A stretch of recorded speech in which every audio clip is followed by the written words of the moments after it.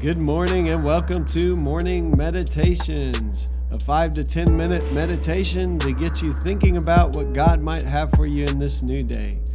I'm your host, Pastor Nate Cook, so we hope you'll enjoy your meditation for this morning.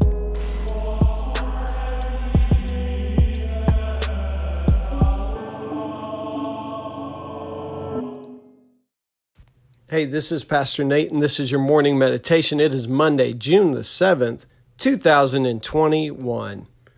So today we're talking about the price of acceptance. And Bob Goff says, it's too high if it costs you who you are. Fear of a man will prove to be a snare, but whoever trusts in the Lord is kept safe. That's Proverbs 29, verse 25. A friend of mine invited me to a NASCAR race one time, and I love this friend, so I thought, sure, why not? I'd never been to a car race before, so I wasn't quite sure what to wear. Most of the people I know who love NASCAR wear racing jackets and hats with a bunch of logos on them.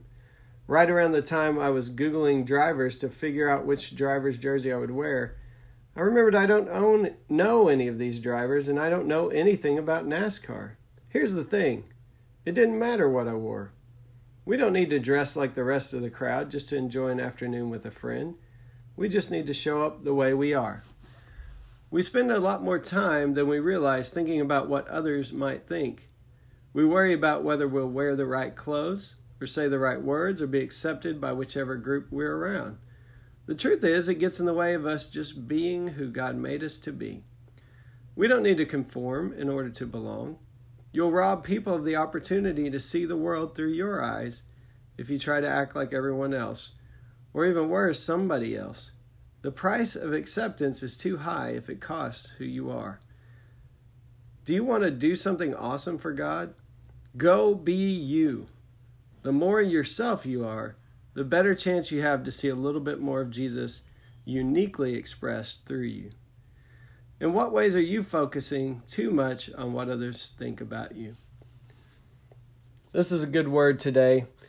I think as we get older, we think that maybe peer pressure is something that ends when we're in high school. But it's very true that we adults often are very concerned about what other people think about us. It might affect the kind of car we drive. It might affect the way we dress. It might affect how much we work out. It might affect what our house looks like. We can get so caught up in trying to impress people, maybe try to be even accepted by our peer group, that we do lose sight of who we are. I think we've all done it from time to time.